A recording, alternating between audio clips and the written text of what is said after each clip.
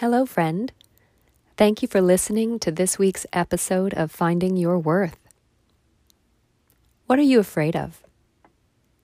When you think about changing your life, but you don't, what are you afraid of?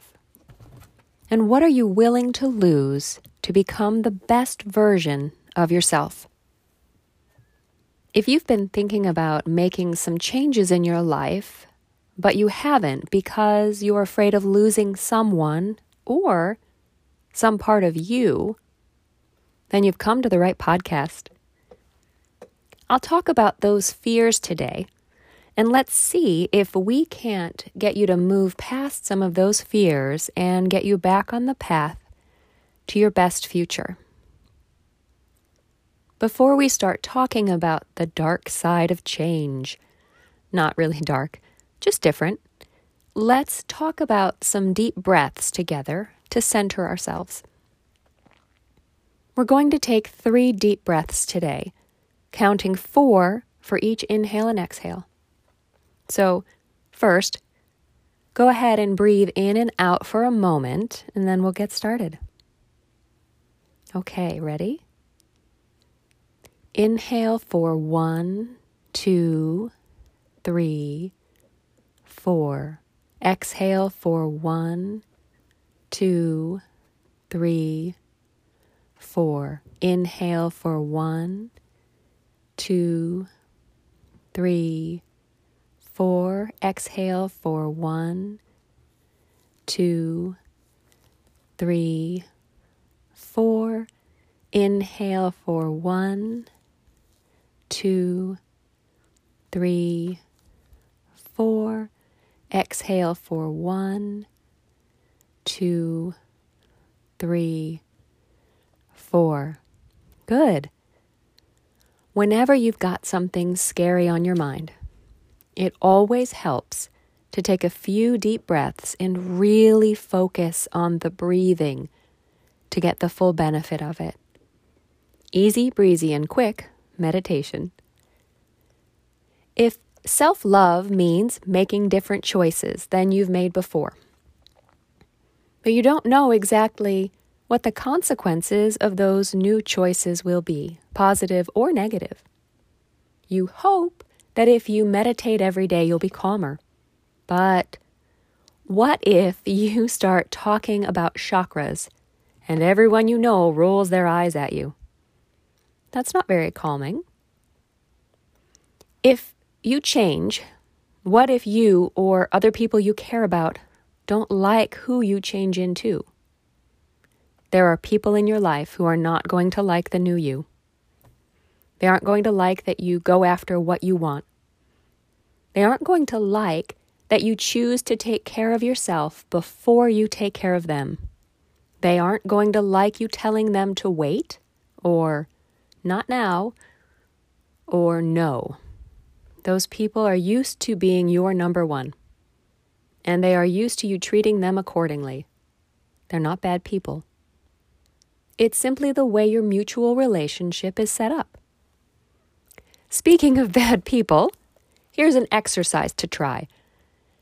Imagine you are 100% your ideal self, positive, strong, confident, happy. That ideal self goes out to dinner with a friend. What do you talk about? Do you complain about all the things you've complained about for years? I doubt it, because those things don't bother you anymore. Those things are smaller than you are now. It isn't that nothing bothers you. You just no longer let it consume you. Now, think about the people you spend time with. Can you imagine talking about your dreams and hopes and their dreams and hopes? Laughing about old times and planning for new ones? Are there people in your life now that you can imagine having those joy-filled conversations with? How about people with whom you know you can't have that conversation with? I used to be one of those people, at least as I see it. One of those people that spends more time complaining about everything that's wrong with their lives. I still catch myself doing it sometimes. What about you? Right now, are you eager to talk about dreams and hopes, or are you eager to trade snarky comments? There's no judgment from me here. I openly admit to having been that person and still doing that sometimes. This is one of the things that made me realize just how unhappy I was. Pleasant conversations turned into poor me sessions. I needed to change that. I do wonder sometimes how many people might have quietly said goodbye to me because they needed friends to share joy with instead of trading misery. I don't know. If you're wondering how I feel about these people, perhaps imaginary, who maybe said adios to me, I wish them all the joy and happiness that life has to offer. People move in and out of our lives. It's supposed to be that way. Now, if you feel like maybe you do this, focus on the downside of things, and that's kind of overwhelming your conversations, and you wonder what to do to stop, well, here's some thoughts. First, as always, view yourself with compassion and grace.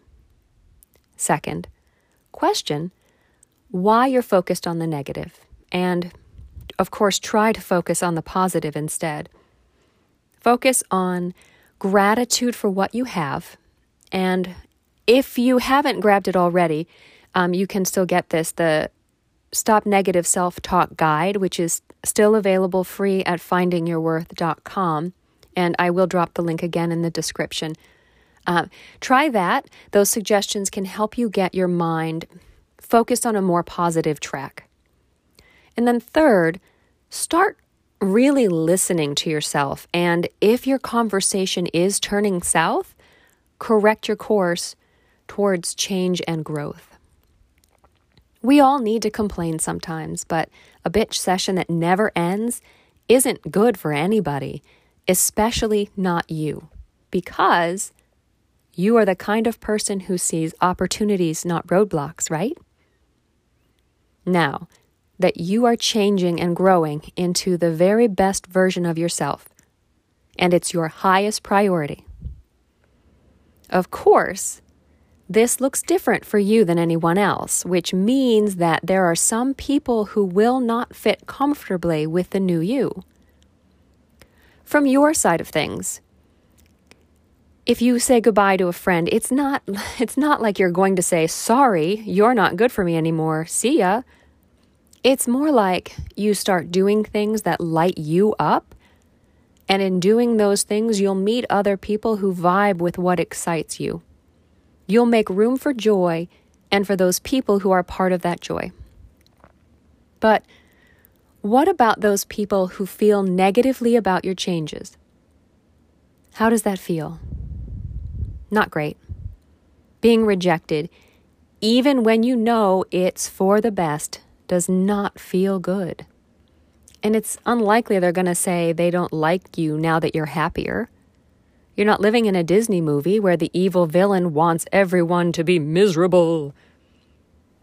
They're going to move on to other things and other people, or give you reasons that seem valid to them for breaking off a relationship, kicking you to the curb, but in a good way. It's all good, even when it doesn't feel so good at the time. There is another kind of fear I want to talk about now. A few episodes back, I mentioned that part of my identity was shifting from being a major sweet tooth to cutting out most treats and cutting back on baking sweets, because if I bake them, I eat them. Eating lots of sweets and baking them has long been a part of who I am and how I relate to others. First confession time. I made it about a month and a half, maybe even 2 months, but over Thanksgiving, I indulged in pumpkin pie, cookies, cake.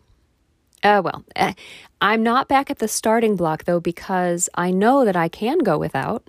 So I didn't fail, I just took a pause. And actually, it reminded me why I stopped.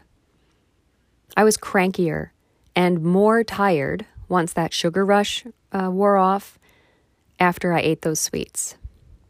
And in general, still, I spend far less time thinking about baking, eating sweets, and despite my brief sugar indiscretions, I have otherwise kept my promise to myself. Remember that we're always viewing ourselves with grace. You are currently part of some type of community, family, coworkers, friends. And even if you're pretty darn introverted, like I am, you still need that community at times. The way you communicate, what you talk about relates to that community. As adults, we make friends mostly at work. And let's say you work for the gas company, but you love animals and dream of being a veterinarian. But most of your time you spend talking about pipes and gas pressure. At holiday parties, family ask you about gas prices and the best ways to lower their heating bills. Working for the gas company is a part of your identity. Being a veterinarian is not. You may be passionate about animals, watch shows on vets, and read about the latest techniques to soothe nervous cats, but your day-to-day life is all about gas.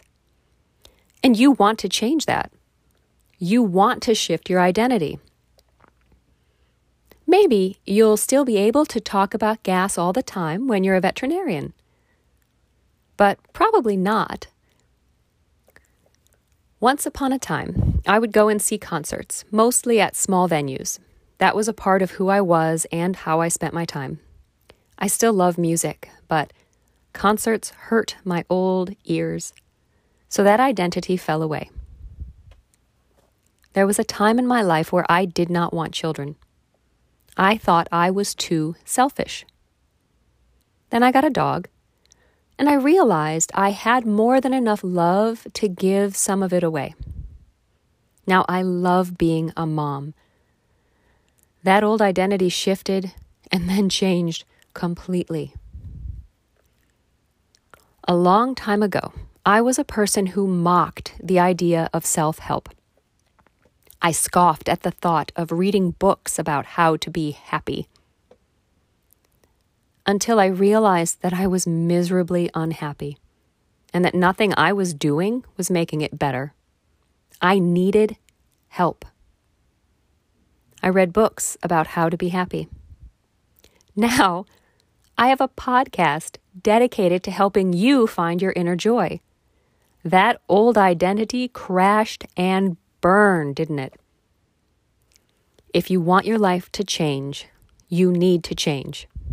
You need to be willing to say goodbye to habits, people, parts of yourself. At first, you will be afraid. You won't know what to give up or push away. You won't know who you will be after. You will fight it, which is funny, because you know you need to behave differently, and yet will insist on doing the same old things over and over. Change is scary. Be open, be willing, allow. Yes, you have something to lose, but there is so much more you can gain. You have shed old identities before, old habits, friends, and you're still breathing. You're still here. So when some weird and inexplicable idea pops into your head, try it. When an opportunity dances in front of you, something you would never have said yes to before, say yes. Be afraid. It's okay. It's normal. Bravery is not the absence of fear. Bravery is being afraid, then doing the thing anyhow. Be afraid, then be brave. Write the words, make the call, Draw the picture. Apply to the school or the job. Go for a walk today so that one day you can go for a run. Ask the person out. Schedule a therapy session. Have the difficult talk. Take a big, deep breath. Raise your hand and say, yes. Now, as a writer, I tend to write things down, and this week's episode falls right in line. Write down a dream you have, a hope, a goal, whatever it is. Then, write down the thing you are most afraid of losing that relates to that goal. Is it time? Is it a community? Is it a person? Is it some aspect of your personality?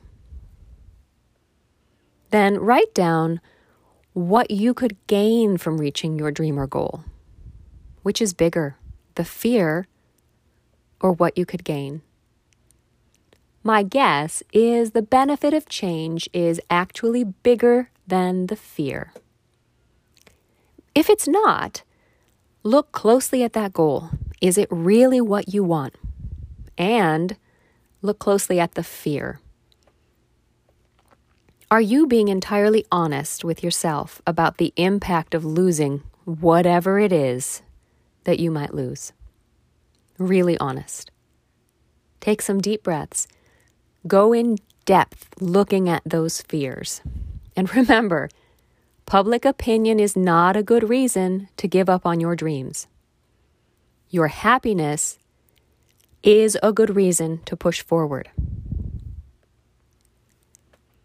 So, did this week's episode make sense to you? Did it help you see that maybe the things that you fear aren't as big as you once thought they were? Please let me know. Comment wherever you listen to this podcast. You could also share your thoughts at Your Worth Search on Instagram, Facebook, Twitter, even Pinterest, and say hi. Now, go out there and be brave. Thank you for listening to Finding Your Worth. I am so grateful to you.